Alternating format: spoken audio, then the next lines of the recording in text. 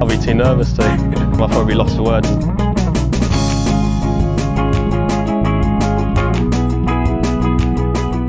Hello and welcome to another edition of the Lost Words podcast. I'm joined today by Peter Uline. Peter, you're back after it's just over 2 years since we last spoke. That sounds crazy to me. I think we've had COVID in there and things like that. It's kind of gone quite quickly. But the last time we caught up, should I say, was we talked about your career as a whole, whereas now it's kind of just talking about the sort of current day things, how things have changed, and there's been quite a few changes in your life since we last spoke. Yeah, there's been a few. I feel like the last time we spoke, I don't think I've taken a week off either since like once golf started back up for COVID, like it's been nonstop.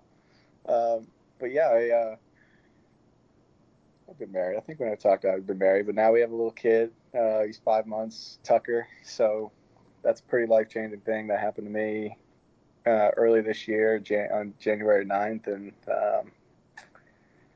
and then obviously the big one that's changed is with Liv going on. I joined Liv, so that's another thing that changed. So yeah, it's been a kind of a crazy, hectic I guess it would probably be last 5 months really since little man came into the world, and yeah, it's been nonstop, but it's been fun. It's exciting. It's hard.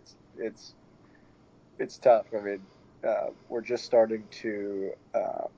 I think it's night train or night feed or night training. I think it's what it's called for what my wife was saying. It's like, we're trying to train him to sleep through the night now. And obviously he cries a little bit, but we have to we just kind of let him cry and he has to teach to soothe himself. So that's been difficult. But no, it's been fun. It's been pretty awesome. And then obviously with this new venture, we're pretty excited about it. So it's pretty cool. Yeah, I mean, look, that is such a life-changing thing, and obviously I spoke to you, when it happened, and congratulated you on that, and you spoke to me straight away, which was great, and it was. How much does that impact your life off the course and then on the course? Because I imagine you can kind of schedule around it for practice and playing and things as you normally would, because that just breaks up life and routines in general, right? It's just something you've trained to do your whole life. But I imagine it's kind of like your own personal life that it's kind of changes things a lot. Yeah, I mean, it's tough, really. I mean, wife and I really just kind of went on our first date the other night this week since we'd have them. So it's tough because it's hard for my wife. It's very difficult for women just in general who give birth. Like it's a job. It's nonstop. It's 24/7. And for me, it's like when I'm here, it's like I literally just trying to make sure she's happy, she's content. Like it's like I try and help out a lot more around the house when I can. And for me, when it comes to like practicing and working out, it's like I kind of got to do a bit more of like a crash course in a shorter amount of time, and just so I can kind of get home and help her around the house and help with little man. So that kind of stuff's changed, and moved. I guess last time we spoke, I was at a different house, moved into a new house, and put a simulator room in the other garage, and so I've been able to at least I can hit balls at home now for a couple hours if I need to, or if the weather gets bad. So that's been a huge improvement for me, just so I don't have to drive to go practice and stuff. I can just literally just hit it home, which is nice, and that helps when baby dude's taking a nap or something. I can go hit balls for 45 minutes or whatever, and just kind of get loose or stay loose and do stuff like that. So it's nice. Yeah, I remember like it was COVID when we spoke, and that was one of your concerns, is that you had to sort of go out and practice, and there was always a little bit of a frowned upon thing about that and doing things like that. But you didn't have anywhere to practice and train, right? You wanted a simulator at the time, didn't have one, and it's not like you could have prepared for something like that, so it wasn't there. So yeah. I imagine that does make you think, and maybe prompted some of the change in life and stuff. But does it change your perspective on the golf course? Like, I mean, I feel like you were quite chilled anyway. Like, I feel you're always quite in control of your emotions, and I never felt like you sort of lost temper and looked at things too badly. But does it make it easier to kind of play under pressure and things like that? Yeah, people always kind of say like there's that baby hangover. Some guys play well. I don't know. Like for me, I'm very yeah, I'm very chill on the course, but I'm also pretty happy usually. So like having little man didn't like. I mean, I'm still happy. Like I'm thrilled he's here. I love that he's here. But it's like I was still pretty chilled and happy on the golf course to begin with. So no, it didn't really. I mean, it's like one of those things. If you do have a hard shot or something bad happens, it's like I can look down at. I have a picture of my yardage book. I can look down at it and just kind of smile and then just move on to the next shot. So that helps.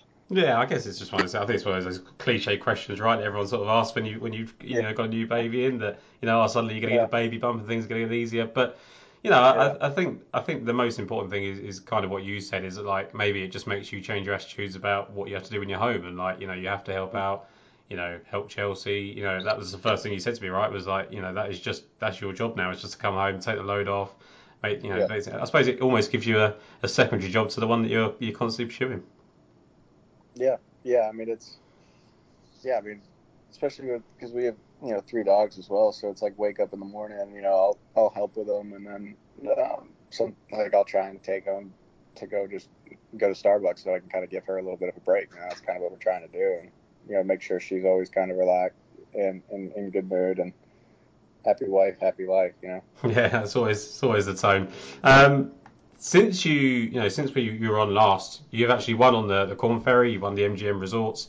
That was by 4 shots. How was that? Because it had been a little while since you got your last win, and I think you were kind of used to, especially when you're on the European tour. It kind of felt like you were always sort of up there. You had a couple of wins, and you're kind of used to being in that contention. And did it feel overdue? Did it feel like you were just on track? I mean, you were pretty relaxed about it when we spoke before, and you felt like you were in a good place and it was going to come, and it did kind of shortly after we spoke. Yeah, yeah, it was nice to win. It was nice to kind of play some Corn Ferry events, and I felt like I played pretty well. Like I had a win in a couple seconds, 3 seconds. I had 3 seconds and a win in a couple year stretch. So, but yeah, I was in contention a lot. So it was kind of nice to kind of play some court events and kind of get the juices flowing a little bit. Felt like I played solid that week in Vegas. It was windy. It was really hard. So not a typical Corn Ferry event where you got to shoot 25 under. Like it actually was like like it was like a 12 under or something like that, or 16 or 15 under, whatever it was. And so it was tough. It was windy, and I just played solid all week. I remember driving it unbelievable on Sunday and chipped in a couple times, and it was just kind of my week really. And then kept playing well. I had a couple back-to-back seconds at the place in Louisiana. And then I had a runner up in Utah as well. So I had some good weeks, and I liked playing on the Corn. It was nice to kind of, like I said, get in contention and stuff, and gave me a nice avenue to kind of get my card back that way. Yeah, and I think we're finding out now just how hard it is to sort of graduate off that tour. I think before it was maybe not looked at as so. I don't know if it wasn't looked at as difficult. It was always difficult, but there was the the Q score and there was different routes to get onto it. But ever since sort of COVID, it always felt really really difficult. Like the 25, the finals 25. Did you find it harder? Yeah, I mean because of COVID, they ran it for a 2 year schedule. Yeah. So they basically had 2 years. So guys played like 40 events, whereas after I won, I wasn't allowed, as a PGA Tour member, I wasn't allowed to play Corn Ferry events if I was in a PGA Tour event. So before I'd won, like I finished second in Louisiana, and I was like, man, instead of going to Dominican Republic, like let me go next week. It's in Louisiana again. And I was like, I'll just go play this one next week. And my agent was like, no, dude, you can't do that. You're not a member of the Corn Ferry Tour. You're a member of the PGA Tour. So once I won, then all of a sudden I was able to have the choice. So I think at the time I was like, $150th on the FedEx, but I was with a win in a second, even though I'd only played like 12 events compared to the 30 that everyone else had played. I think I was kind of close to that top 25. So I was like, all right, well, I just played like I ended up playing like 21 weeks in a row between Corn Ferry and PGA Tour events. So, and it didn't really even work out for me. I still had to get my card back through the Corn Finals. But yeah, I mean, after I won, at least I got to choose which side I could play, which made it a little bit easier. But yeah, no, it was tough. I mean, it was tough. I mean, and the guys that you see who graduated because it was a 2 year window. The best players graduated. Yeah. Really. I mean, you give guys like Zalatoris, Cam Young, Davis Riley. You give those boys 2 years, they're gonna get off that tour. And the top boys graduated, and that's why it feels like that felt like that class feels particularly strong, is because when you have 2 years compared to the 1 year, you might have 3, 4, 5 guys, whereas that when you give them 2 years, you're gonna have 10, 11, 12 guys that are gonna make it out on tour. So it was tough. I mean, it was hard, but looking back on it, it was fun. Playing a lot of golf and playing pretty well, and just kind of just doing it that way, which was neat. Yeah, I think that's a really good point, because there has been talk of, like, we've never seen such a strong Corn Ferry Tour class, and they're so much more prepared now. And it's like, well, I don't, not necessarily that they are, because if they'd only had that one season, like when I was speaking to, I had Will on shortly after you came on, and he wasn't right in that stretch of form then. He was had a couple of seconds by that point and things like that, but afterwards he really got a chance to put the foot down, and like you say, you do then get the better players graduate. But I think one of the things is, like, it's always been this thing where, like, you always expect European Tour regulars to struggle coming over to the PGA Tour when they get their cards, and I've always looked at kind of like Aaron Rai this year and thinking, like, how's he going to cope? He's actually committed himself full time, as opposed to trying to sort of dip in and out. And I think that was kind of the smart move. And I mean, we've spoken about players before that have tried to go through, like, Corn Ferry finals when they've played all year in Europe. Like, that is just such a difficult thing to do when you're not being sort of used to it. Yeah, and you can't. I don't think it's possible to do both tours unless you're exempt. Yeah. Like, it's just really it's just hard. It's just flat out difficult. Um, if you're exempt, I think like Lipsky was exempt on the European tour, so he could basically focus mainly on the PGA Tour this year. But I'm not entirely sure when his number's going to run out in Europe, or if he needs to play or whatnot. So once all of a sudden he's like, if he's got to play both tours, or he wants to maintain both memberships, then it becomes difficult, because you're obviously, golf's tough. Like, you can not play well, and all of a sudden he's going to lose his. You could theoretically lose your job on both tours if you don't play it right. So, yeah, I think Aaron's had a really solid year, I believe, and so he's done it right. He's stayed stateside mainly, and he's played solid. But it seems like he's just been focusing on the PGA Tour, probably until he has to go back and play the Scottish or something. But Yeah, and I think that's the thing. Like, he's actually just fully committed to it. And I didn't really expect him to do that. I thought with his style of game, he would kind of go to kind of try and play both, and it didn't work out. And eventually, he's done what suited him, so that was good. What would you say is the main difference between the Corn Ferry Tour and the PGA Tour in terms of getting in contention? Because as we've just spoken and touched upon there, like the class of player is obviously different, but it's pretty razor thin, right? Especially on a decent year. yeah, I mean, I basically sucked this year on the PGA Tour. So whereas I dropped down and play some corn events, I play great. So I don't know. I'd love to know the difference, and maybe you could tell me, and then maybe I could figure it out. Yeah, it's tough, isn't it? I don't know. Do you think it could be that, like, just the mentality of not going up against the top 50 guys each week? I mean, the players that you're playing are good. They can be at the same level and place at level. Is it a mentality thing like that? Yeah, yeah, probably. You go from feeling like you're a big fish in a small pond to a little fish in a big pond. That kind of brings it up, and it's like I'm very much, for me personally, it's like I got to see myself or it's like I got to do it, as weird as that sounds, in order to believe that I can do it. And so, knowing that I've done it a few times on the corn, or at least been in contention, that makes it all the more, I don't want to say easier, but that makes it a little bit more comfortable. And whereas on the PGA Tour, I think I've had a couple top fives, and it's just, just really hasn't really clicked for me out there. And, but that's kind of, I mean, that was another part of the reason why I decided to do what I did. And, strictly business. Yeah, let's go into that then, because I'm sure people want to talk about that, Yeah. and I obviously want to talk about that. But when does that opportunity come about, and how long does that decision take? Because it's not an easy one. Well, it could be an easy one. You'll tell me. But when does it start coming about? When do you hear things? When do you start realizing that you're going to do it? So for me, I basically knew I was going to do it right away. Yeah. We had chatted, and I before COVID, I was trying to find my way back onto the European Tour. I'm going to call it the European Tour, by the way, instead of DP World Tour. I do every week, so I won't worry about it. All right, so it just flows naturally. So I was trying to find a way back on there. We had some events lined up, and I was going to jump back over, play, try and get my car back that way. And that was all pre-COVID, and then COVID hit, and then obviously it went on the back burner. So I'd been looking for years to basically get back to playing internationally. Internationally is just what I'm more comfortable doing. I like playing.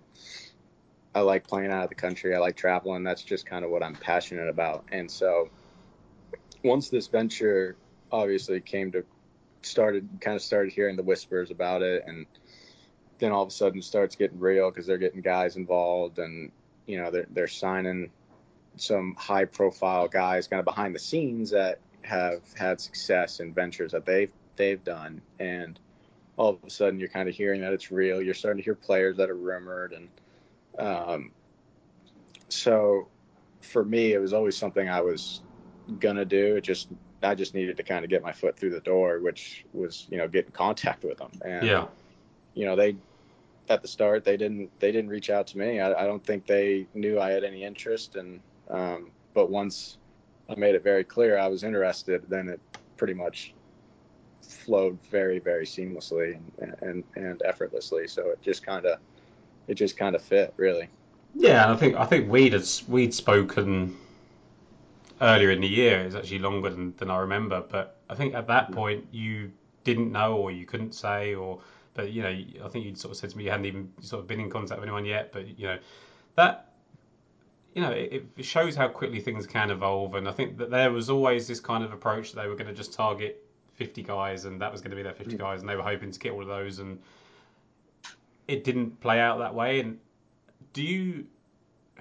how does it make you feel when people say that? Like when they're like, okay, they didn't get the guys that they wanted to get, and now they've just kind of got the field that they've got. Do you know? Like, I don't personally think of it like that, but that is kind of what people say. Does that bother you? No, because at the end of the day, it's a startup business. Yeah. And, I understand that. Like, you're not going to get, the top 50 in the world guys aren't going to leave right away. Like, you don't know. Like, there's just so much unknown that goes into essentially a startup. And, I personally don't take offense to it at all. And, for me personally, just kind of the last year or so, like every practice round or every time I had lunch, like I was talking to people about it. Yeah. Like I was like, hey, what do you guys know? Like, what have you heard? What's this? And I just kept piling information on it and what their plans were. And so I kind of had an idea of what they were wanting to do, how they wanted to do it before I even met with them. So,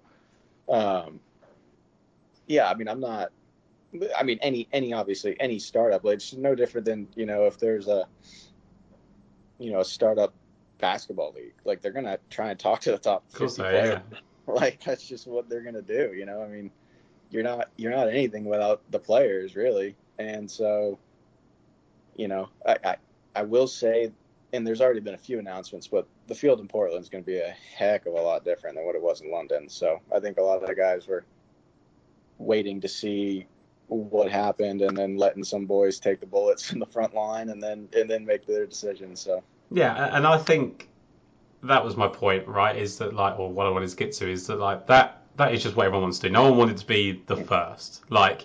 DJ came out with a statement very early on. Bryson came out with a statement very early on and said they weren't going to do it. And they were pretty vague statements. I was pretty much reading between the lines that doesn't really mean anything.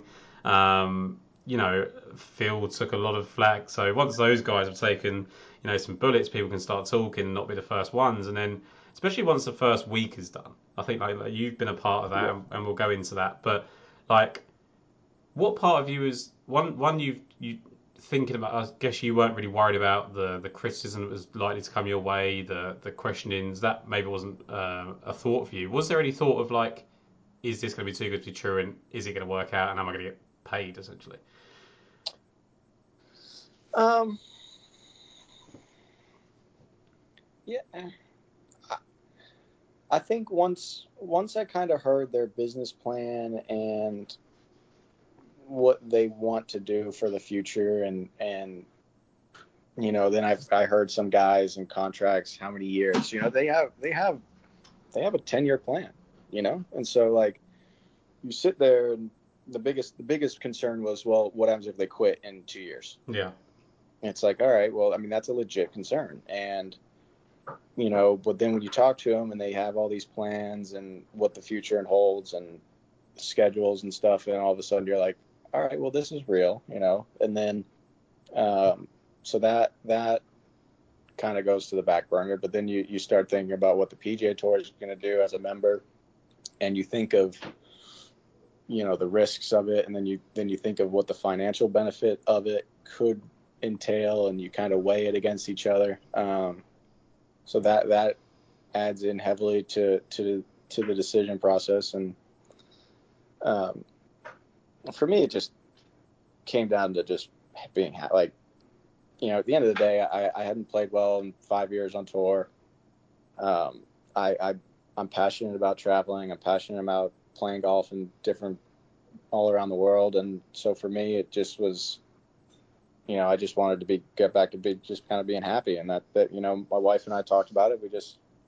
We felt like I just wasn't happy here in the States, playing in the States, just because I was struggling. And just, we just wanted to try something different. And, I mean, people could say kind of whatever they want, but at the end of the day, it is, it is a business decision. And, we made the decision that was best for us. And, that was that.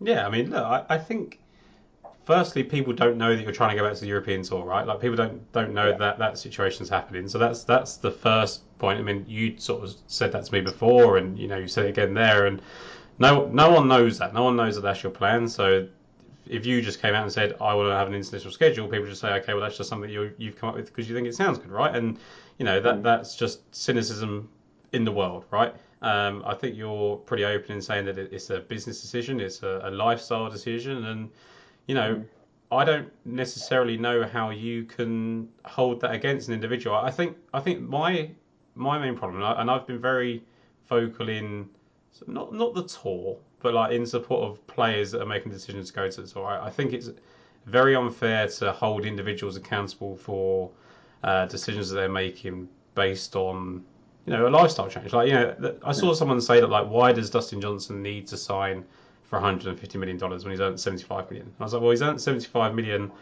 being basically the best, if top 10, the whole of his 15-year career. And you don't get all of that. It's not all. People don't understand the costs involved of you don't just take $75 million to the bank and that's it, right? You've got to pay people out of that and things. No, I get my favorite comment. I saw Brandel tweet. Tiger passed the $1 billion mark. Yeah. Great. You look up Tiger's career earnings, it's 120 million. Yeah. And we're talking about the greatest player ever.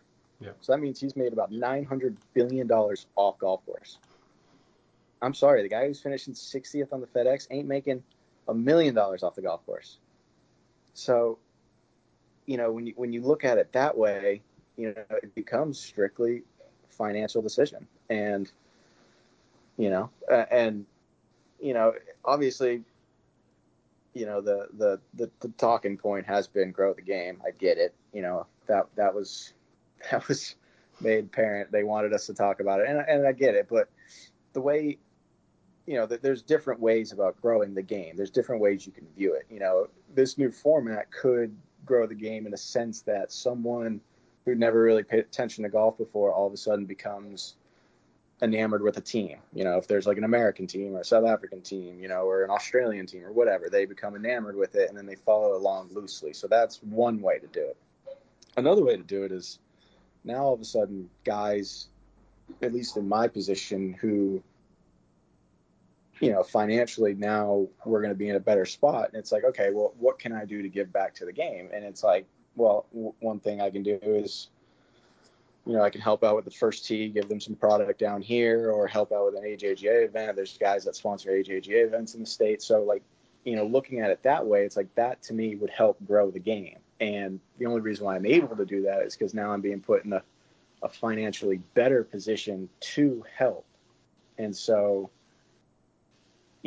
that's one way I would say, people could sit there and be like, well, you're not growing the game playing 54 holes and taking, and doing all this stuff. And it's like, well, no, but it's like locally, or, there are ways I can do it that I can help improve with, like, the first tee around here in Florida and things like that. So that's kind of one way about it, I guess. But do you agree with the notion that, like, this can kill the PGA Tour?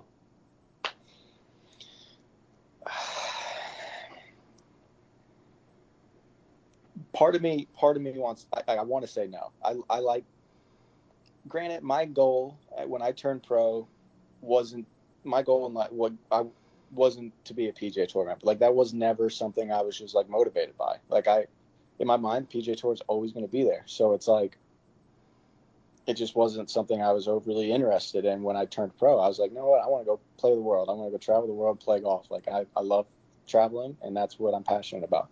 So part of me wants to say this will not kill the PGA Tour, but another part of me understands that, hey, like, when you're going against an unlimited fund, it's tough. Like, it really is. My biggest concern is the European Tour. Yeah. I think the European Tour is going to be in a lot of trouble. And with playing International Series a couple weeks ago in Newcastle, I chatted to a few Asian Tour boys. And they basically said, like, the gloves are off. Like, we're going to go play in America. We're going to play in the UK. We're going to play in continental Europe. They're like, we don't really care where it is in the world. We're going to go play there. And it's like, damn, that's, again, they have the backing of the PIF. And it's like, if they're talking about doing this, and then you kind of sit there with the European Tour, and their deal with the PGA Tour was pretty damn bad. So you kind of worry about them first and foremost. And I think the PGA Tour will forever be okay. They'll keep churning out guys like Willie Zalatoris, Cam Young, Scotty Scheffler. Like, they'll just keep churning those boys out of college. So that's not a problem. Like, I think they'll forever be okay. But the European Tour is going to be, I think, for a little bit of a world of hurt unless they can unless Keith does something a little bit drastic. So that to me is kind of the biggest fear, is that the European Tour might kind of disappear here shortly. Well, so obviously, I talk about this every week. I cover European Tour and PGA Tour events every week, and the schedule has just been so bad for the European Tour this year. Like, no players have really been able to get into a run. Like, you've seen guys hit like Victor Perez and Adrian Aus, and that have hit good form, and then they've not been able to play for 2 or 3 weeks, and the purses haven't been good. There hasn't seemingly been any benefit to the relationship so far, which I'm saying that, it's, they've got the Scottish Open coming up, which is going to be good for them. But to me, like, the move for the European Tour is to actually let you guys play. Yeah, it's from a European Tour member perspective. From the events that I've heard they're going to get, like, like the opposite field events, like, the Barracudas, the Puerto Rico, Dominicans. Like, unless you win those, there's really no benefit to them. And so, like, I don't know. I'm having a tough time to see the benefit for the European Tour guys, whereas the PGA Tour, from what I've heard, they've obviously poached the Scottish, which now half the members of the European Tour are not going to get in. I've heard that they're trying to pluck pretty much all the other Rolex Series events, and it's like, damn, those are less opportunities for European Tour players to get into those events. And it's like, that's pretty, I don't know, that's tough. That's a difficult situation. And then you hear the rumors that Pele or Keith was meeting with meeting with guys from Live, and whether or not he did, I have no idea. But you kind of look at it in hindsight and be like, man, maybe he shouldn't have been so, maybe he shouldn't have merged with the PGA Tour. And if he merged with these guys, like, can imagine how big of how big the European Tour could have gotten. So, well, I think and I'll speak to it a little bit more sort of from my end, so that you don't have to, because it's, to me, like, the European Tour had a load of events in the Middle East and sort of that was growing really well for them. They had a really strong set of events at the start of the year. They had the Wentworth, they had Valderrama. I think it's sort of into the season that was really beneficial to them.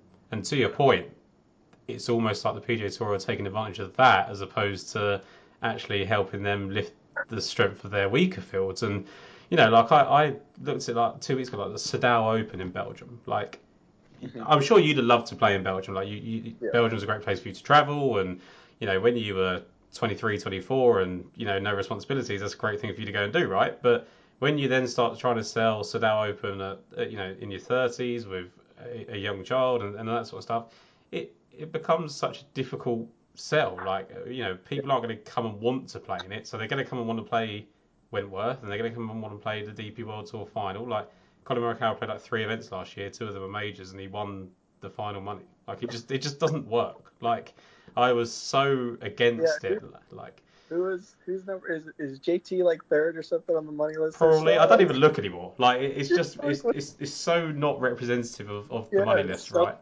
It's like, so bad. But like, I mean, I get, like, they take up membership basically to play the grand final. They play one event and then they collect that bonus money. Like, it's just, it's tough. It's a very, very difficult situation. But to that point, right? And again, it'll be me saying it as opposed to making you say it. But, like, everyone's made business decisions their whole life. Like, Colin Morikawa playing 3 events on the European Tour to win the DP World Tour is a business decision. Yeah. Billy Horschel playing Wentworth, and he might tell you that he loves England, and maybe he does, I don't know, but he comes over for 3 events a year, wins one of them, and does very, very well for himself. Like, it's not like players haven't been looking after themselves for years and years. So that would be one defence that I would put up. Again, I've battered down people on Twitter. I'm glad you said it, because I think everyone's been saying that behind closed doors for years. It's just like one of those things you just don't talk about. But yeah, I mean, guys make business decisions. I remember when I was still on the European Tour, and somebody like Justin Rose, like, tweeted something like, "Great season on the European Tour, fantastic, blah blah blah," and it's like, you played like one event, like. And then, like, one of the players who was like grinding, made it to top 60, like, fringe, like, read off the tweet and was just like, fuck this guy, for saying that. Like, he's like, he's like, I played all these events, blah blah blah, and he's like, and this guy plays one event and he finishes in the top 5 or whatever it was, and it's like, I get it, I totally understand where, if you're in that position and you have a chance to take it, I don't want to take advantage of the system, but but it's gaming the system, right? Like, that's exactly what it is. And, like, I have been critical of people doing that. So people will say, why are you not critical of people going to Live, whatever? My point is, I've been critical at the tour for allowing that. Like, there was a time where you had to play a minimum amount of events to qualify for membership. I mean, Paul Casey got kicked off the Ryder Cup team for not playing 4 events. Yeah. Like, they've held firm before, but now, like, the European Tour is in such a bad position, they can't say no to Colin Morikawa coming over for one event, because that one event might bring X amount of money over, and that's how they survive. And I think that the merger was a desperation call from the European Tour. They had to do something. PGA Tour took advantage of it, I think, a little bit. That's not. I don't think that's a surprise to anyone. I don't think we're breaking news here, right? I think that's again, it's a business decision from the PGA Tour. It's a business decision from the European Tour, and it probably isn't a great business decision for the European Tour. So unless they can get themselves out of the situation, which the talk is this week, they're going to try and do. I think the real losers, and I think you already sort of said it, is the guys 60 to 100 in the European Tour. that like are just not going to be able to play those Scottish Opens. Like a top 5 at the Scottish Open for a struggling European Tour player is season changing, whereas a top 5 to a PGA Tour player, or like any PGA Tour really, like even like the top 70 guys on the FedEx are not going to benefit too much from a top 5 at the Scottish Open compared to a European Tour guy, right? Yeah, I remember years ago. I don't know how he's been playing, but Matt Southgate used to just dominate the links, absolutely crushed it. Like that's how he kept his card, were always the links events. You know, the Scottish, the Irish, and like he would just play great. And you know, all of a sudden you're taking that away. You're taking one event away from him, and now all of a sudden it's like if he doesn't play well in the other events, like he's kind of stuck. And you know, taking opportunities away from guys where I remember like the Irish Open years ago, like Soren Kjeldsen won.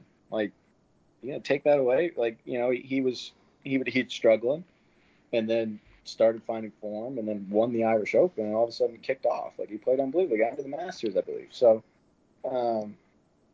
you know, you're really going to take away advantage from guys that like can kind of grind and win these big events and really kind of kick off their career or kick off the second half of a career. And it's tough, you know. And every single guy I spoke to in London who was a member of the European Tour was just absolutely beside themselves that they did that deal. And it's hard, you know, if you're a player like you know, I love the European Tour. I love my time, and it's like I feel like I care a lot more about the European Tour and their well-being and seeing how they do. But man, it's been tough. Like it really is tough. And then I'll probably get in trouble, but I don't really care. Then we were at Honda for a players meeting, and Moynihan's there, and Jay's giving this like rah-rah speech, like this intense speech, like, you know, we're not going to be a stepping stone for, you know, these guys, and like, you want to go play, go, we don't need you, all this stuff. And it's like, he was so adamant that the PGA Tour was going to be the upper echelon. They had zero interest in basically being a feeder tour. And I'm sitting there, I'm like, man, you've used the European Tour for years about being a feeder tour, and like you have the balls to be like, well, we're not going to do that. Like that's beneath us. It's like, man, you got European Tour members here in this crowd, and you're basically saying their membership is beneath you, and it didn't sit right with me. I didn't like it, and it just was so frustrating because, you know, he's talking about, you know, money isn't all this money that, like it isn't everything, blah blah blah. And then all of a sudden, you know, he gets to the end of his big speech and he's just like, we're going to increase the purses in, you know, the next 5 years, we're going to add all this money to the FedEx. And it's just like, man, dude, like read the room. You know. So but that's the thing, right? It's contradictory. Like the Scottish Open has always paid X amount of players to go and play it, and a lot of guys have played it because it's the week before the major anyway, right? So it's always had a strong showing of PGA Tour guys, and that has always taken a little bit away from the regulars. But generally speaking, they've been able to play. They didn't need to do that deal to still get a very strong field. Yeah, exactly that. They've not gained. They would get the guys there because the Open Championship was the week after. So if anything, they were having to kick out PGA Tour players. Like that was like that's what they were having to do, is because they had too many guys wanting to play. And there's, you know, if a guy really wanted to play the Scottish Open the week before, then go play this. Then I don't know what is in the schedule, but go play the Irish. Yeah. Go play the Irish 2 weeks before, and then take a week off, practice around some links golf, and then play the Open. Like it shouldn't have been that difficult for guys to understand. But yeah, giving up your strongest event when you're already letting in a ton of PGA Tour players to begin with is interesting. It's dicey. It's a fascinating strategy. Yeah, but that's your thing, right? And again, like you have to. I guess you have to be careful what you say. I know you just said there you're not too worried about it now, but like it is contradictory when you say it's not about money. This is the best tour in the world, and then you're adding a 40 million or 50 million, whatever it is, PIP bonus. Just to give people money. Like that is literally all it was. No one knew what it actually meant. Tiger Woods is the only person that could win it based on the, you know, based on an iron shot at Medalist. Yeah. Like so, the PIP was a joke. Absolute joke. And that's, to me, is like. And then you had this kind of like outpouring of people that are like, oh, why is Max Homa not getting the PIP? It's like, no, literally, there was nothing. It was nothing about social media or interaction or anything like that. It was paying X amount of guys that they knew they had to keep, right? And again, business decision. It's okay. Reality was it's basically thank you money for playing pro-ams for the last 20 years. Like, that's really what it is. It's like, guys don't obviously get paid to play Wednesday pro-ams, and like, think about how much money it is to spend one day with Tiger Woods. Yeah.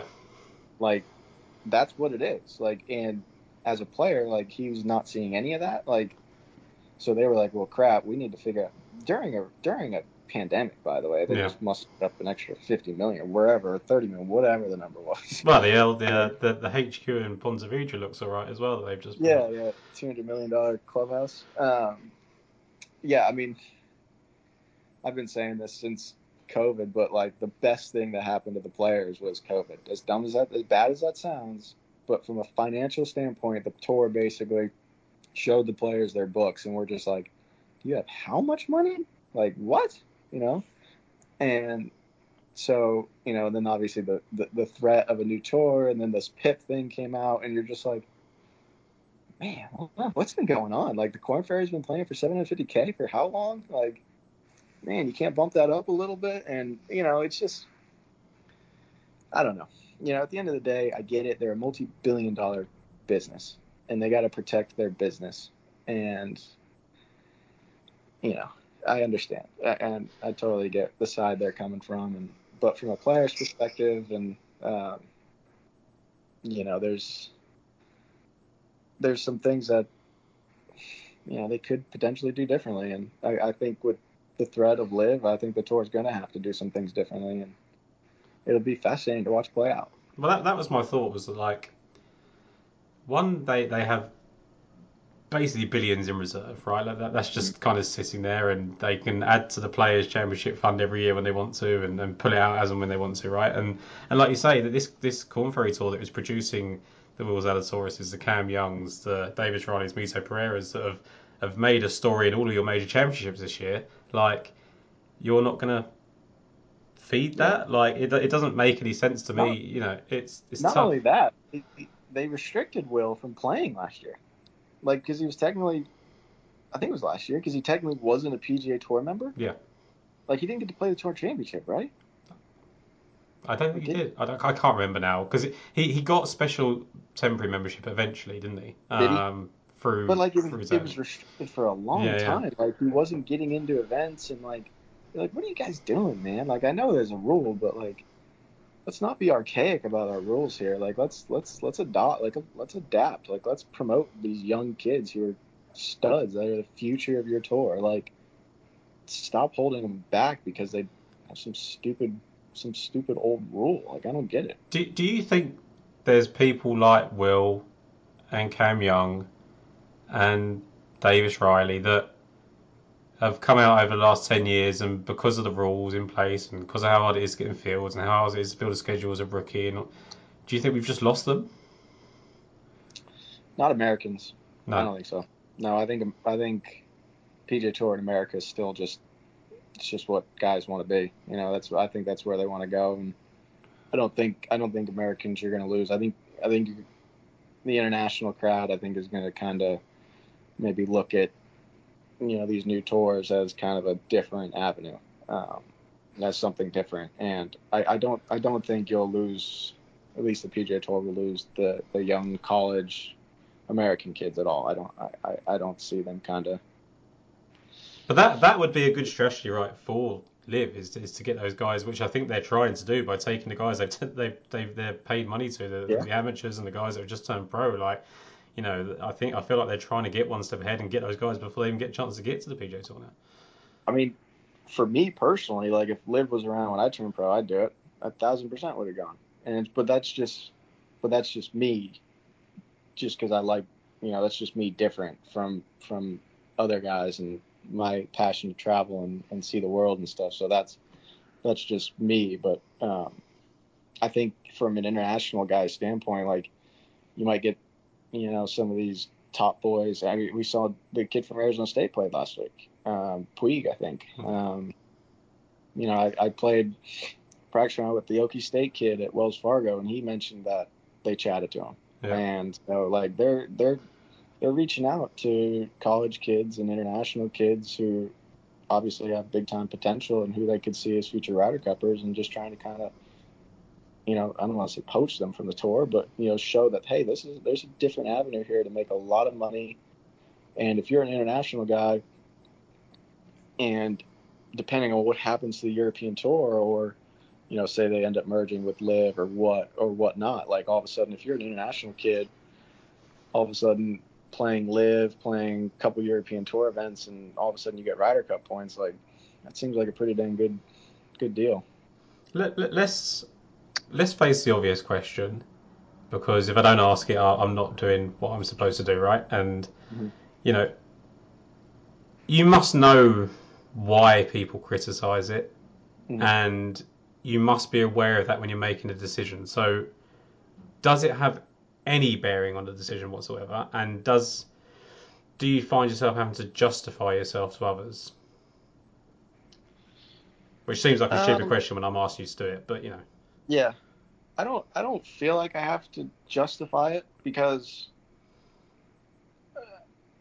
so when that field list came out first, when I was in Newcastle for international, I had a ton of phone calls, a ton of messages, ton of phone calls from PGA Tour guys, all asking like why I did it, and I just basically kind of what I said here about traveling. I wanted to get back playing internationally, and obviously, and then there is the financial benefit to it. Absolutely. I looked at where I was right now. I'm 32, got a newborn, and it's like, hey, this can set myself, my son up for forever. And like, that's just an opportunity you can't pass. Like, obviously I know some of the stuff that's gone down, and I don't condone it, and I'm not trying to support it. I'm not trying to basically be like, hey, I'm not trying to like turn a blind eye to it, but at the same time, it is a business decision. It's not. Yeah, I mean, you gotta remember, I come from Massachusetts, so I don't think I've ever really even told anyone. I've told a few of my friends this story. So I'm originally from Mass, and my brother and I were in school, middle school. We were in on 9/11, so we were up there. And the night before, my dad, he left. Well, he said goodnight to us, and he said he was flying to LA the next morning. So my brother and I were in school when obviously the thing happened on 9/11, and the Boston to LA flight crashed into World Trade Center, and I get a phone call from the office, and basically saying, hey, your mom's on the line, like she needs to speak to you. So I'm still young at this point. Like, it doesn't really resonate with me what may have just happened. And I remember leaving the class and coming out in the hall, and there was my brother. My brother's just in tears. I'm like, why? And then all of a sudden it like resonated. It's like, oh shit, like my dad was on that flight. So we run to the office and get on the phone with my mom, and she's like, no, he's fine. For some reason, switched to a later flight. His meeting out in San Diego was canceled, and then he went on a later flight, and like, but so for me, like, knowing what that impact of that day could have had on me and my family and stuff, and like, I know that obviously Saudis were involved, and I get it and I understand, but man, like there's just something about family and doing things for your family that it just becomes difficult. And I don't condone anything they've done, and I don't support some of the things they've done, and it's just a difficult situation. And at the end of the day, we made it based off of a business decision. So look, I think, and that's a crazy story, right? And not one that I expected was going to come up. So that was took me back a little bit there. But like, yeah. it I think, and my sort of first reaction is that is like, how do you then feel when that angle is what's being pushed against you, right? Like that, Yeah. like that's what's being rammed down your throat at the moment. Yeah, I mean, I landed from London in Miami, and that was the first video I saw. It was Jay talking about it, basically apologizing to the families on 9/11, like that the PGA Tour members have gone and played for the Saudi-backed league and all this stuff, and it's just like, God, it triggered me. It really, really, really made me upset, and just because like I'm from up there, like I understand like the impact it had and on the community and the people. Like I totally get it, and it's not, it's like I don't support 9/11. Like that's just not. And then the fact that they were using that as like a leverage just made it just feel so gross and dirty. And like I like I said, I've basically because that happened, I if I'd never played on the PGA Tour again because of that, like because of what Jay said, like I'd be fine. Like So that, I think this is the thing, right? Is that like people like so when you're telling that story, like there's gonna be some people out there that have read that article, listened to Jay, and they're gonna go, "You're telling a story. How have you made that decision?" And like in my head, every time I go back on a tweet with somebody about it, something like this, and this is I'm gonna say exactly the same thing. They always say, "Oh, that's just whataboutery," and I always say, "Well, yeah, but what about the whole world that relies on Saudi Arabia? Like you can't do anything without I Saudi mean, Arabia. It's literally impossible, no, right? So, like, we as could. much as I don't want, if I had the choice, okay, it's a hypothetical. If the PJ Tour paid you the same money tomorrow, would that make any difference? That's a good question. Yeah, I mean, you got to remember, like PJ Tour's biggest sponsors, gets jammed down our throat all the time. Their biggest sponsors, FedEx. FedEx has invested what $500 million into Saudi Arabia. The RBC that dropped Dustin Johnson is just Yeah, the RBC one's really bad too. Like that's really bad. I get like I am and people don't think that because and people are probably going to think the same because I've spoken to you and maybe I'm being a little bit lighter on you than someone else would in this situation. But like my the purpose of this podcast is not for me to back you into a corner to say something to get an extra 1,000 listeners.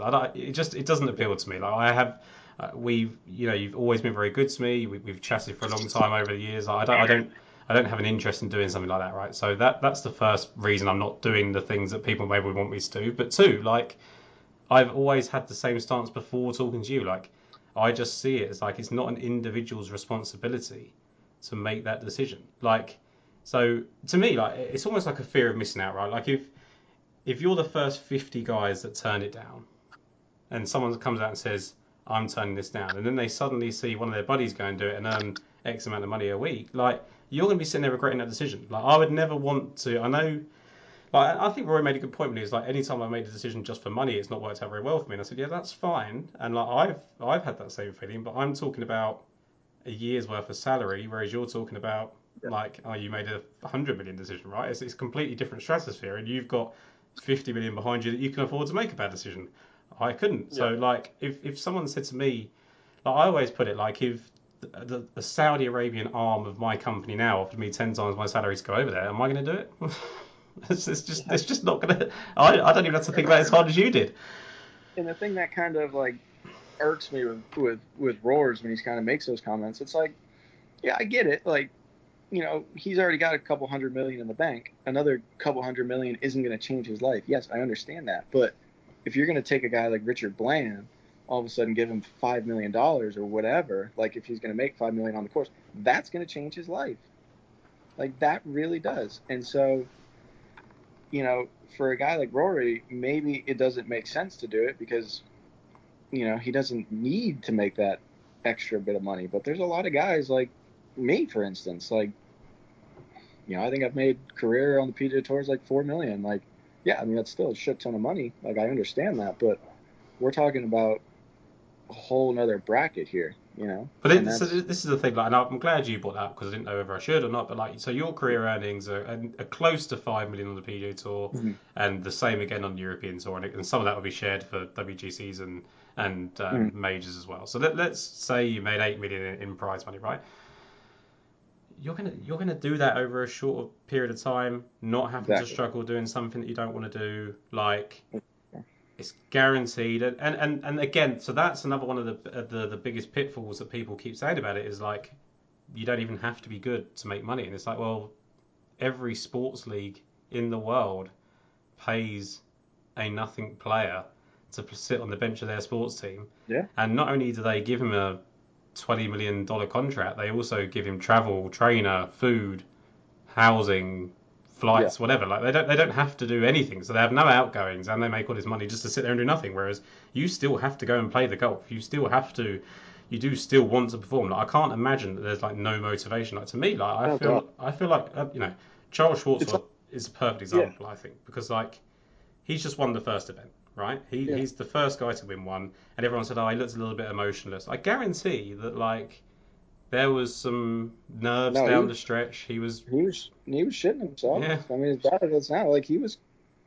I mean, yeah, he leaked oil. Like you could tell, just playing with him. Like, you know, the first few holes, like the ball flight was different. Like it was high, it was up in the air. Like all of a sudden, it got towards the end. Like he hit kind of a pull, bad one, and the next thing you know, his ball flight is really low, and it's kind of like it's just like getting play ball, you know. So he was feeling it. And the other thing as well is like he is his best career. So this is a guy that's won the Masters, right?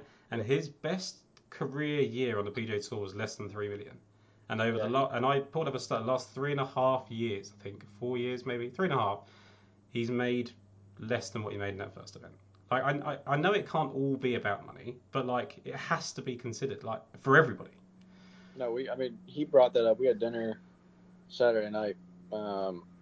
With everybody, and you know, a handful of players, and he brought that up. He was like this I've made more money in 3 days here than I have in my best year as a PGA Tour player. And he's like it's just incredible, and I agree. I mean, my favorite thing for me personally, what happened in London, like obviously being captain, which was a complete fucking shock. No idea that was going to happen. I woke up Tuesday morning with that information. I was like, oh, shit. And so being captain, but then birdieing the 18th hole, like, obviously it helped me individually make money, but for my team, it got us out of a tie for second to a second. So my team with Richard Bland, who's 49, you know, Pachara and Travis Smith are 2 Asian Tour kids.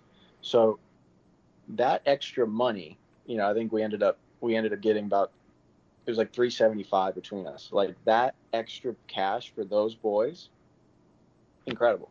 And so for me, like that really, like that resonated with me. I was just like, shit, that was awesome. And I loved being a part of that team and being a part of that atmosphere of like trying to help these guys gain so much more money than what they were previously making on the Asian Tour. And I love that. And I loved that feeling. And that's why I think as a player, this format could stick. This tour is going to stick. And it's like, it's just a different feeling. And for a guy like me that hasn't had as much success on the PGA Tour as I would like, maybe this is where I find my footing.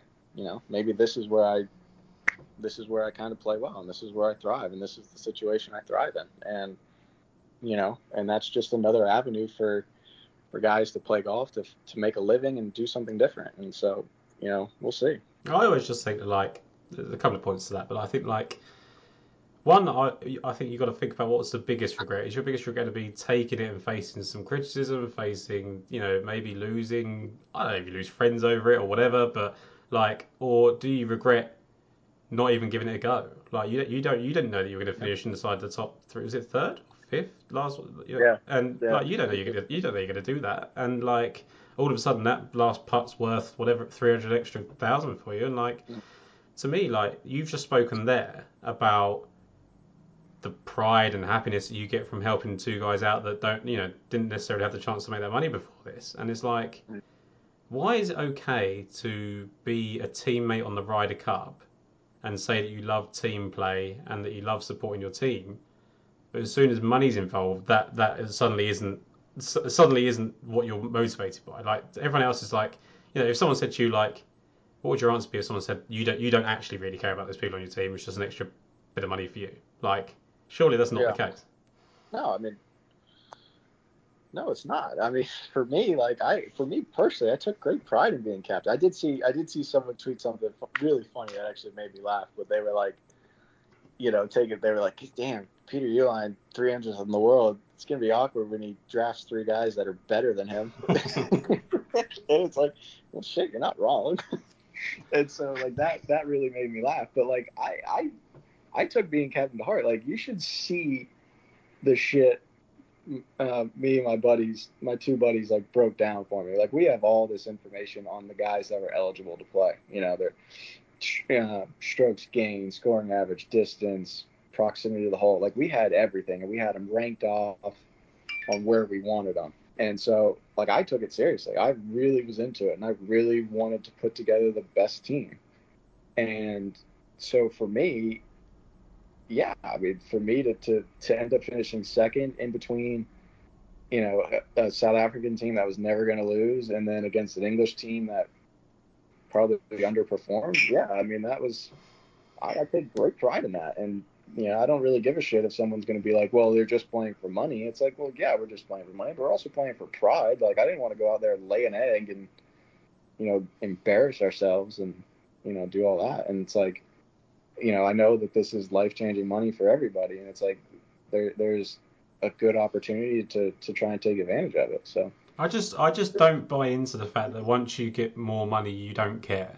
Because like if that was the case, then every sporting legend that ever got to the top of their game would just stop after 5 years, or like decline massively. Like, I mean, LeBron would just be taking league minimum money. Yeah. Like dude's worth $1 billion and he's still the highest paid player in the league, and it's like he still goes out and he's still. I mean, I'm not a LeBron guy at all, but like he at least, he seems to try and seems to care and like stuff like that. Like, I mean, I don't know. I mean, there's pride and there's ego on the line. And for me, like, personally, obviously, the way my dad is, like, financially, I will probably always be okay. But at the same time, there's a sense of pride in me going out and doing it myself and earning my own money for myself and for my family. And that's something I take great pride in. And, I see a bunch of guys tweet. They're like, oh, well, his dad's CEO, whatever, retired, so they're uninformed. Off the board as well, so they're also uninformed. So but I take pride in earning a keep, and supporting my family. So I can't remember if I said this to you personally. I've definitely said it about you to people, but that was the first thing that came across to me when we've had conversations, was like you were. I think I posed it to you on the podcast. It was like, how hard is it to be viewed as just your dad's son who has it given to him, that doesn't need to worry about whether he's going to get a title or sponsorship because he's just going to get one, and he doesn't need to do very well because he's set for life. But like there is a pride in doing better, right? Like I'm coming up to 30 years of age, and like my salary is better than it's ever been, and I'm happier because of that. And it's not because I'm rich, but it's because like I can say to my partner, like, we can go on an extra couple of holidays a year, and I've earned it, and and I've done it. Like my parents are very good to me, and like, look, I don't think I'd be on the street, so I don't have to worry about like if I didn't have a job. I've been afforded some pretty good opportunities, but like it has to have. Everyone's human. I think people detach that from like professional sports players a lot, and especially the ones at the very, very top. They're like what does DJ care about his team, or what does he care about like growing the game, because he just literally wants money. And I think the first thing that the first person that came out and spoke about it like publicly being about money was Jason Kokrak. And like I think he was the first person everyone was like, look, at least he just says that. And I was like, yeah, but he shouldn't have to. Like he shouldn't have to say that, because like I don't need to ask you whether the money is part of the decision. I know it's part of the decision. Like you don't need to come out and say that. And they don't like the fact that they can't get you to say what they want you to say in an interview. And I think that's really sad. Is that like But I know as soon as I wrap this up and I post it, that there's going to be someone that says, "Oh, you didn't press him hard enough," and it's like, well, like, why not? Like, why would I? Like, I've got the information I wanted to get. You've been very candid about your decision making. You've not left anything off the table. Um, I don't need to. I don't need to dig in any further than that. Like, everyone knows what the decision is. I don't think people have to apologise for wanting more. Yeah, I mean, at the end of the day, there's no shame in like you work hard, you put in an effort and you're successful, you should be fairly compensated for it. And in golf in particular, you can work hard, play well, miss the cut, and be in the hole. Like I know, I don't know if you know Country Club Collection, Danny, good guy. Chat to Danny a lot, and he posted some on his stories about a PGA Tour player was 30K in the hole the last 4 weeks because he's missed the cuts, and it's like you know I don't want to say we're frugal, but there are guys who are frugal. Like, you know, you find ways to save money. You're not trying to spend thousands of dollars every week on hotels or flights or whatever. You're human. You're trying to save money, but that's just the cost of it sometimes. And so, when this opportunity came where you're basically going to get a guaranteed check, you're like, fuck yeah. Like, how can you say no to that? And I almost equate it to like Major League Baseball. In Major League Baseball, you once you make it to the big leagues, you're basically under the team control for 6 years. So if you make it to the big leagues at 22, your first 3 years are basically making league minimum. And year 4, you hit arbitration where you can get a raise, and the raise is maybe 900K to $1.5 million or whatever. And then year 2, it's a bigger raise. Year 3, it's a bigger raise. Then it's free agency. So it's like all of a sudden, you've spent 6 years, and perfect example is a guy, Cody Bellinger for the Dodgers, won an MVP while making $900,000. Yeah.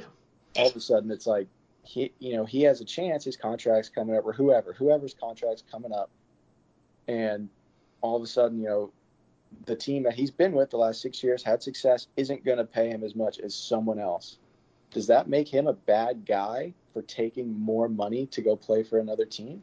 No. But everyone says that about every sport type. Like if someone goes from like I always equate this, and sorry to jump in, like the MLS used to pay some European soccer guys a lot of money to come over and play, and they were basically at the end of their career, and they weren't very good, but they were really good in the MLS. And I was like, hang on a minute. I said, like, first of all, that's a lot of money to say no to when you're dwindling in form. But second of all, like, if you ask me whether I want to live in the arse end of nowhere of England, or whether I want to live in New York or LA or wherever, then it doesn't. Toronto, it doesn't seem like a difficult decision to me. Like, you're going to get paid more money and you live in a better place. Like, these guys can take themselves to, take their kids to American schools, or because like, I think the sporting college system is so much better over there. That like they're set up better for life. Like, what David Beckham's done with his kids. I'm sure he could have done it over here, but like it gave him a platform to more. And I just think that like just in sports in general, and I know the extra layer of criticism for this, and like I understand it, but I still think that like even if there was the PGA, if the PGA would come off and they were just paying loads more money to people coming up, people would still criticise that because they'd be like, well, you've been on the PGA Tour for X amount of years and now you're just going to wash it away for some money. Like it's not always just the fact. It's just very easy to criticise people because there's that little bit of shroud of doubt behind it, I think. Whereas there's always so much more to it than what meets the eye, I think.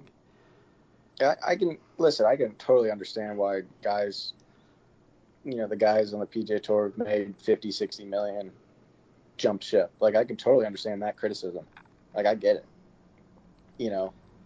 but there are other guys who've done it who haven't made that kind of money. And all of a sudden they look at this as an opportunity to do that. And they look at this as an opportunity, like I said, to do something different and be, financially rewarded, that now I can kind of, like I said, I can go and do something locally to help out, to help grow the game, or with the AJGA or whatever. All of a sudden that puts me in a better financial position to help grow the game, different avenues. And, it's, but the cynicism I is get it. because you won't make a public announcement that you're doing that. and because you won't, well, now you won't be able to win because either you're making a public announcement because you're trying to wash people's minds that you're actually doing good with it, or you don't make a public announcement, no one knows you've done it, and you can't win. Do you know what I mean? Like, and someone's going to listen to this and go, "You're just saying that because you want to seem like a good guy," and it blows my mind. Like, so many athletes have charities and things like that and give more to charity than anybody else and get criticised. Well, that's why we don't announce it, what we do, and B, that's why we do a lot with animals. Because animals, they're not going to talk. Not as judgmental. Yeah, they're not going to talk negatively about you. So, you know, we try and help out with a lot of shelters down here as much as we can. And like I said, this just gives us an opportunity to give more and give back more, which is ultimately what we want to do. So. No, I get that. Is it ever going to be the ultimate goal? I know we've had a couple of conversations there. Is the ultimate goal to just be able to play both? Or is it getting past that point because of the earlier comments? The ultimate goal is yes, but the reality is I just don't see it happening. Just because, you know, there's going to be 14 live events potentially starting next year. There was talks of it only being 10, but man, the players I've heard who are jumping and the players I've heard are going to leave after the Tour Championship, like, the teams that are already being put together, like, there's a chance, you know, this was supposed to be a year 3 thing. There's a chance this starts now year 2. So whether or not that goes from 10 to 14, I'm not entirely sure. I'm not really privy to it, but, you know, the reality is if you play 14 live events, you got to play 15 PGA Tour events and 29 times. That's a lot of golf for a lot of guys. Like, for me, it's okay, but, like, you're not going to ask, you know, a 40-year-old Dustin Johnson to play 30 times. He's just not going to do it. No. You know, so I'm not sure if you can hear little man on the monitor over there or not. So I just don't see it happening. I think Jay kind of made it pretty adamant that he drew a line in the sand and was like, hey, it's either this way or you're out. And, you know, I think that's just kind of the way it's going to be. It stinks. You know, you're going to get a fractured tour, which sucks. But if you're the majors, though, you kind of look at that as just saying, like, shit, this is a pretty good opportunity for us to kind of step back and just be like, hey, we're going to have the best players in the world now compete in our events and not at, like, Colonial Memorial or whatever. Like, they're only going to be at the majors. Yeah. And that's a hell of a sell. Like, that's a hell of a sell for a major championship, you know? I think as well, like, this was one of the things that I kind of thought about was, like, everyone wanted the Masters to be the ones that come out and said, like, we're going to ban players from playing. And it was like, hang on a minute. Like, they've already got 3 Masters champions in the field. It's probably going to be 6 soon, I guess. It could get closer to 10, 9. It's already a limited field anyway. So all of a sudden you're going to knock, you know, you've already got 5 or 6 guys that are going to be not playing golf for much longer. Take 10 guys away because they're in live. All of a sudden you haven't got a big enough field. Like, you're going to have to start extending your invite list, and that takes away what the Masters is. So I don't think they're ever going to stand up. Like, and I don't think they should. Like, I think the fact that you're relying on that is not good. Do you? No, I just from conversations I've had, like, I've only had conversations with some USGA guys, and they said they can't.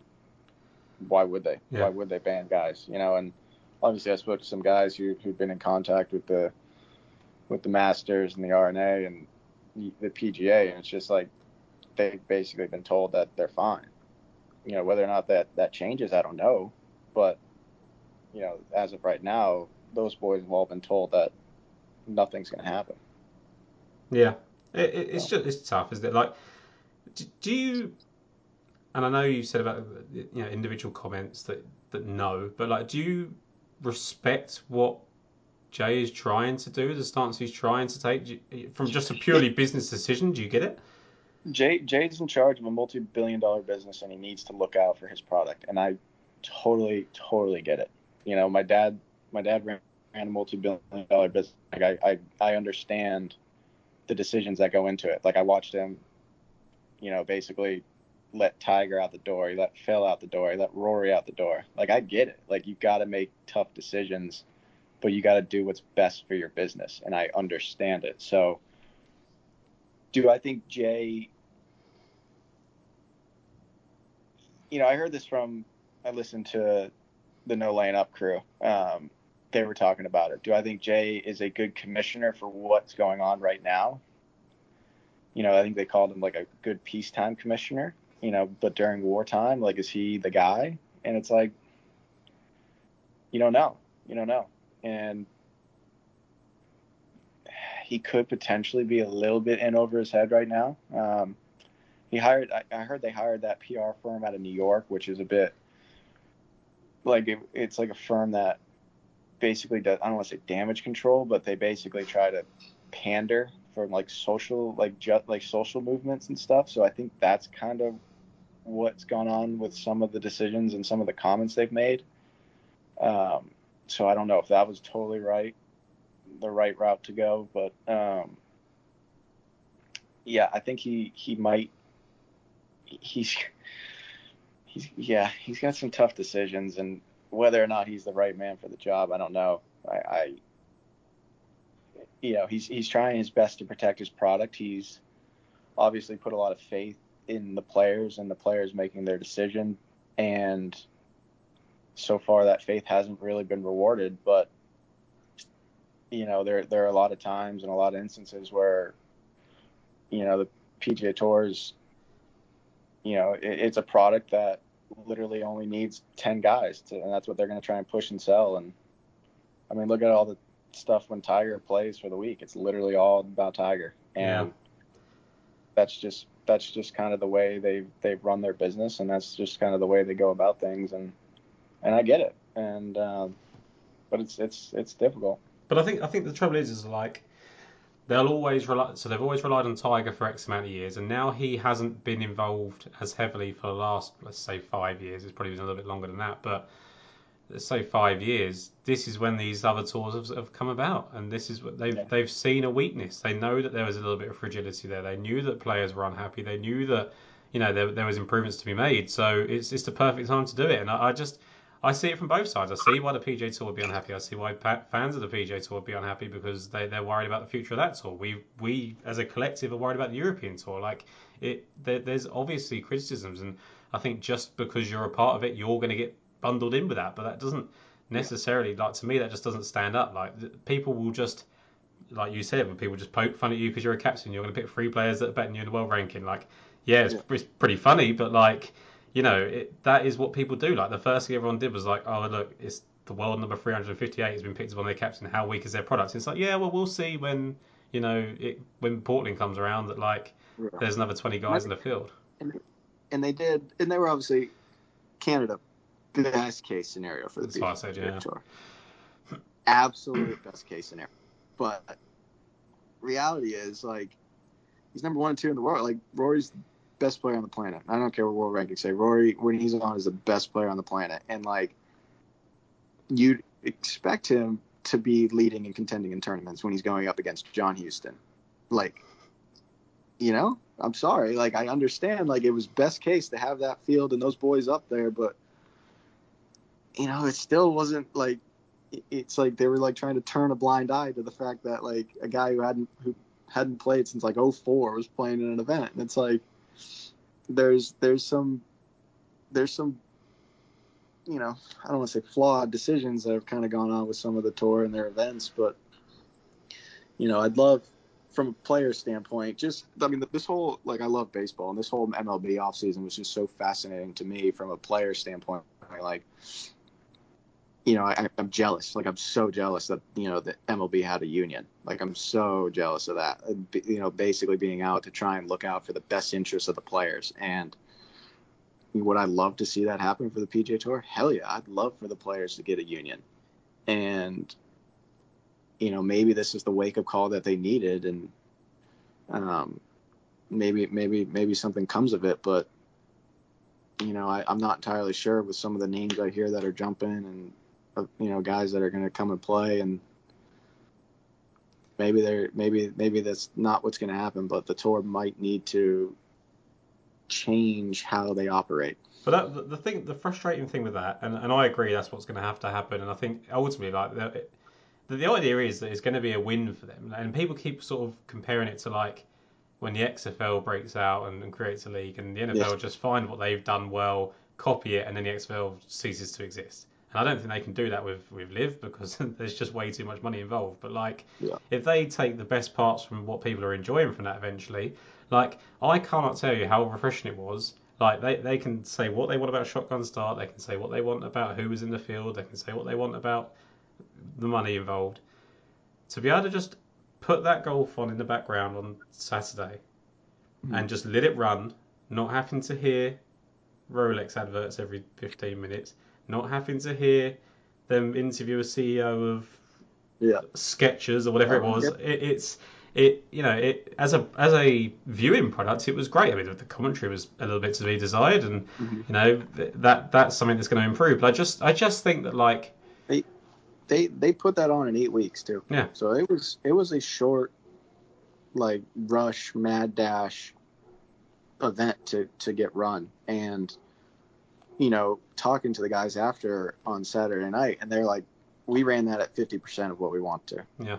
Like, we want this production to be so much better than what it was. And for them to basically put on that event, run it at 50%, stream it, I mean, say what you want. I mean, people could joke that it was streamed on YouTube and viewers and stuff, but like, at least they did that. Like, they streamed it for free and people see it and see if they had interest in it before basically putting it behind a paywall and just try and cash out that way. And it's like, I think they'll eventually go down that route. They'll have to. That's a given, right? But like, I think I completely agree that like for me, like I could have had the PGA Tour on the TV and had that on my tablet watching it, and like I've got the best of both worlds. So from a viewer's experience, it's great, right? And like, yes, it can't stay on. I mean, the best case scenario is they just leave it on YouTube for forever because then like all the viewers will then eventually got free golf all the time and no adverts, and they'll probably be swayed by it. But it's a business. It doesn't really work like that. When I finished my round on Thursday, like my first concern was just like, how'd it look? Like I immediately turned my phone on and I'm like texting my buddies. I'm like, how'd it look? I didn't even care like what the tour. I knew I had the tour's decision. Yeah. Was there, but I was like, fuck. What the coverage look like? How did it look? Like what happened? Did it flow? Was it okay? Talked about blah blah blah. And then I get a text from like my mom. I'm like trying to talk to everybody how to go. My mom's like, "Hey, you're suspended, by the way." I was like, "Ah, shit." And but all I cared about was what the production looked like because I understand that's important because I put on golf for 30 minutes yesterday, which here in the States you got to use 3 different streaming platforms to watch it, which is just absolutely insane. Yeah, I had to write about that. Yeah. And like, so I put on golf for 30 minutes, and the only things they basically talked about was Live and the other tour, and then just like commercials. I was like, I mean, this sucks. Yeah. Like this sucks. Like golf literally. The only time you put golf on is to nap. It really is. They went to an advert on the 72nd hole of JT versus Rory. Did they really? In Canada? Yeah. 72nd hole, there was an advert. And I think it was one of those playthrough where it was side by side, but it's ridiculous. Like, and we get it better over here than you do. Yeah. So no, I mean, the coverage here is listening to kind of Pete Costas talk about it. And like all the stuff he had to do and say and stuff in that hour frame, it was just like, and listen, when these people are forking over $1 billion, like that's what you got to do. Yeah, I mean that's what you got to do. Yeah, so like I don't blame the tour for doing it, but it's a problem. Like it's a problem for viewers. Like just put it on ESPN Plus and let people pay $10 a month for it, and then you don't have to do that. But it's part of the sponsorships to get the event sponsored. So this is the problem, is like every decision is financial. It doesn't matter what people say. It's just that because you're getting a larger sum of money and it's the people that are getting it, that like people just have an opinion. And that's what frustrates me the most, is people just forget that there's an individual at the end of the day. And maybe it's because I'd speak to people like you, and I've spoken to other guys in your similar situation, that maybe I'm a little bit more, what's the word? Sympathetic to the reasonings. I don't know. Maybe it's just a guy that, as a motivated myself, that like I get it. I don't know. It's just, but like I just can't see how you can just be against an individual for a decision they make. Like it should be down to, if you're going to start talking about individuals turning down Saudi Arabia, you've got to talk about countries turning down Saudi Arabia, and then you can start talking, right? Then we can worry about it. So, yeah. I mean, there's so many countries. Like there was I think it was a great article about Golf Digest with the new Asian Tour CEO, and he's kind of talking about, past histories and getting involved with Saudis and past histories of other countries. He's like, listen, if we had to worry about what was going on in all these countries throughout Asia, like we wouldn't have a tour, like in everyone's history. And I mean, he's not wrong. I mean, are we really going to play the moral high ground being in the United States of America? Like, come on, man. But like, I think not only that, but like we're talking about the European Tour, and like everyone, like I'll always question Dubai as a place to go and play golf, right? Like that's not good. It's still illegal to be gay. It's still Dubai wasn't built on rainbows and sunshines, like. And because it's seen as like, well, the European Tour have to do it because they need money, and it's like it's still the same thing. It doesn't matter because they've got less money. Yeah. It still means the same thing. So that's why I just don't. That's why I don't think the European Tour can do anything. No. Like they just, since they've played in Saudi the last few years, and they're sponsored by DP World Tour, like they can't punish their players, in my opinion. And then that is a brutal sign if you're Jay Monahan. Like, this guy you're supposed to be aligned with is basically saying, sorry. But not only that, like the guys who've asked for releases from the European Tour and were denied, and now all of a sudden, like, they're not going to punish the guys who were denied a release, but then went and played anyways. Yeah. Like, that is super, super dangerous. Well, that is a slippery slope. The trouble is like, I find Richard Bland's story fascinating for a number of reasons. He was like the biggest story on the European Tour last season. At 49 years of age, right? He jumped ship. Why wouldn't he? Like, it's a small window this guy's got to cash in on. Like, he's not going to be. He's already spoken about the fact he's probably going to go out on the Champions Tour straight away. Like, that. So he knew what it was, right? And so that was their best story, was an older guy coming and getting a first career win and all that sort of stuff. Then, you cut him out. So that's one story gone. Then you've got Bernd Wiesberger, who is basically the headline attraction of every European Tour. He's the betting favourite every week, like, and he doesn't win every week, but he was going to be my first round pick. Yeah, didn't make it past Grant. He got stolen. But like, you lose that guy, and all of a sudden it's tough. I mean, like, you would think that the PGA Tour can't afford to lose Dustin Johnson. I still think there'll be something that will come out about that, but like, once more guys come, and I know they're coming, like it's just people think they're not. People still think that like this is going to be it, and I'm like, no, there's going to be guys.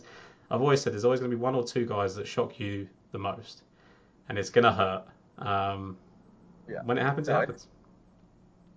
Yeah, and that's why you worry about the European Tour, because you're relying heavily, like you're losing the old guard. You really, like, from a Ryder Cup standpoint, your Westies and Poulter and Keimer. I guess it's inevitable, and like you're losing these guys, and it's like, who's going to replace them? And the guys who you would think could replace them, you obviously got the Hovlands and the Rahms and those boys, but you still got to field 12, and those back end boys, the Wiesbergers and Canters, or kind of guys like that.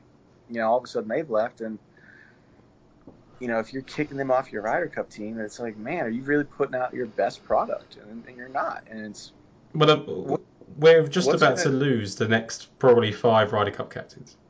Yeah, and then you look at a guy like, they're obviously, I think they're going to bank heavily on the Højgaard twins, but who's to say they don't jump? And then all of a sudden, what are you going to do? Yeah. And so Keith's in a tough spot. Keith's in a position where Keith needs to look out for himself. He needs to look out. Well, he needs to look out for the tour first and foremost, but then he needs to look out for himself. And if that's, maybe calling, the Saudi boys back and being like, hey, I may have made a mistake. Then this is the best way to save the tour, and then that might be it. But man, it's gonna be tough.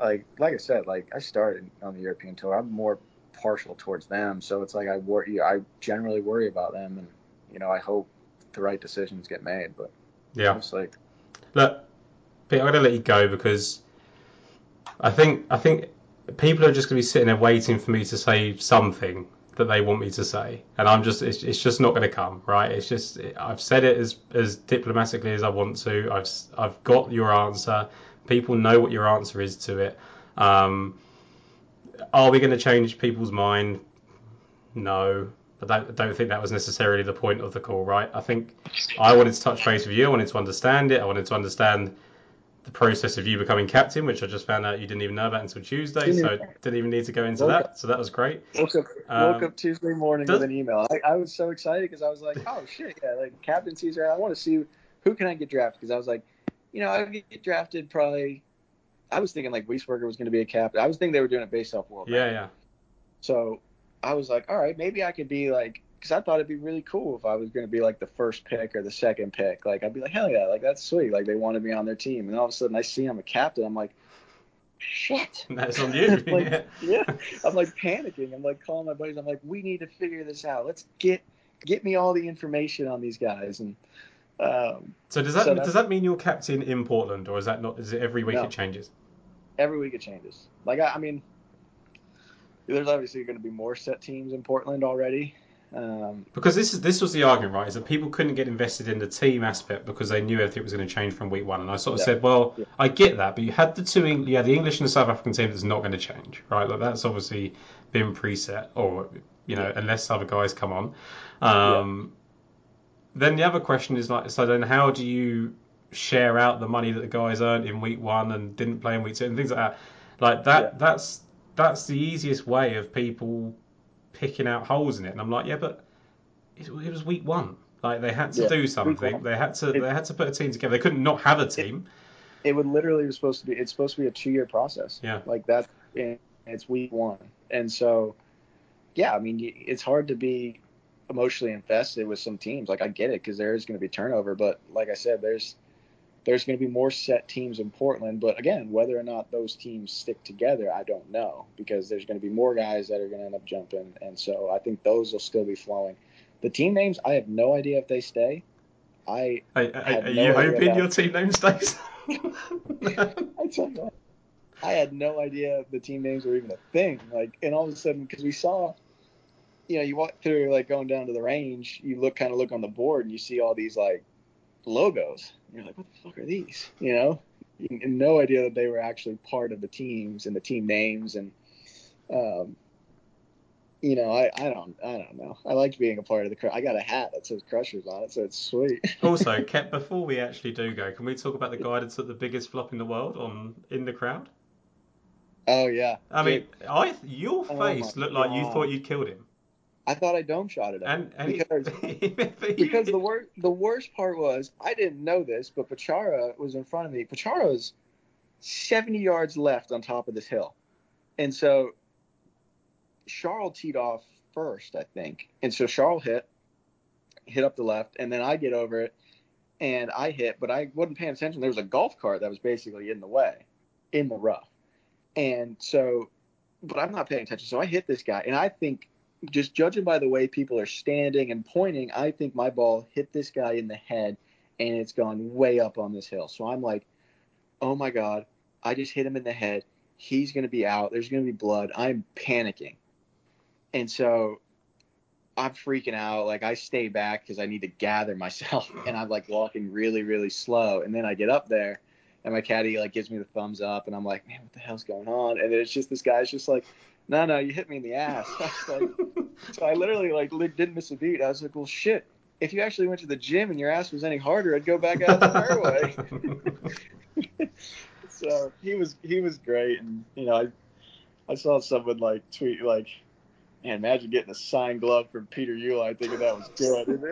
That shit is funny. Like, I think that shit's hilarious. But, I signed it, thanked Sweet Cheeks, and, signed it. And but he was good. He was a good laugh. But, man, for that brief moment, I thought I hit him in the head. And it's the worst thing. It is literally the worst. You looked sick. Like, I was like, and the way we saw it on TV, I thought you hit him on the head, and I was like, yeah, oh, that's rough. And then you see the replay, and I'm like, come on, man. I was like, what have you done? You just made a guy that he shit himself. Like, but after seeing the replay and everything, and like how he handled it, like, it was really funny. Yeah. Like, it was really, really, really class. So, I mean, kudos to him. No, good. I thought we'd end on a positive note because there's been some serious discussions in there. And look, Pete, thanks for your time again as ever. You're very candid. We have conversations every now and then, like, just to sort of catch up. And I'm always invested in what you do. And most importantly for me, I just want it to work out for you. Like, do I have my concerns? I did. After seeing week one, I don't, because I'm sure it's all gone as expected. So I think it's only going to get better. Portland's going to be a better field. And let's see what this conversation's like in a year's time, because I don't think people are going to change their minds, because people are just going to have that same opinion. But I think people have to sort of, I don't know, just reservation what they're saying about the quality of products and tour and things like that, because I think that's going to change quickly. Yeah, no, but I appreciate you having me on. I appreciate the support. Doesn't go unnoticed, and obviously it's tough on these kind of decisions, and you get so much scrutiny and media scrutiny and all that stuff. So the support doesn't go unnoticed. So we really appreciate it. Chelsea says hi, and thanks again. No worries, buddy.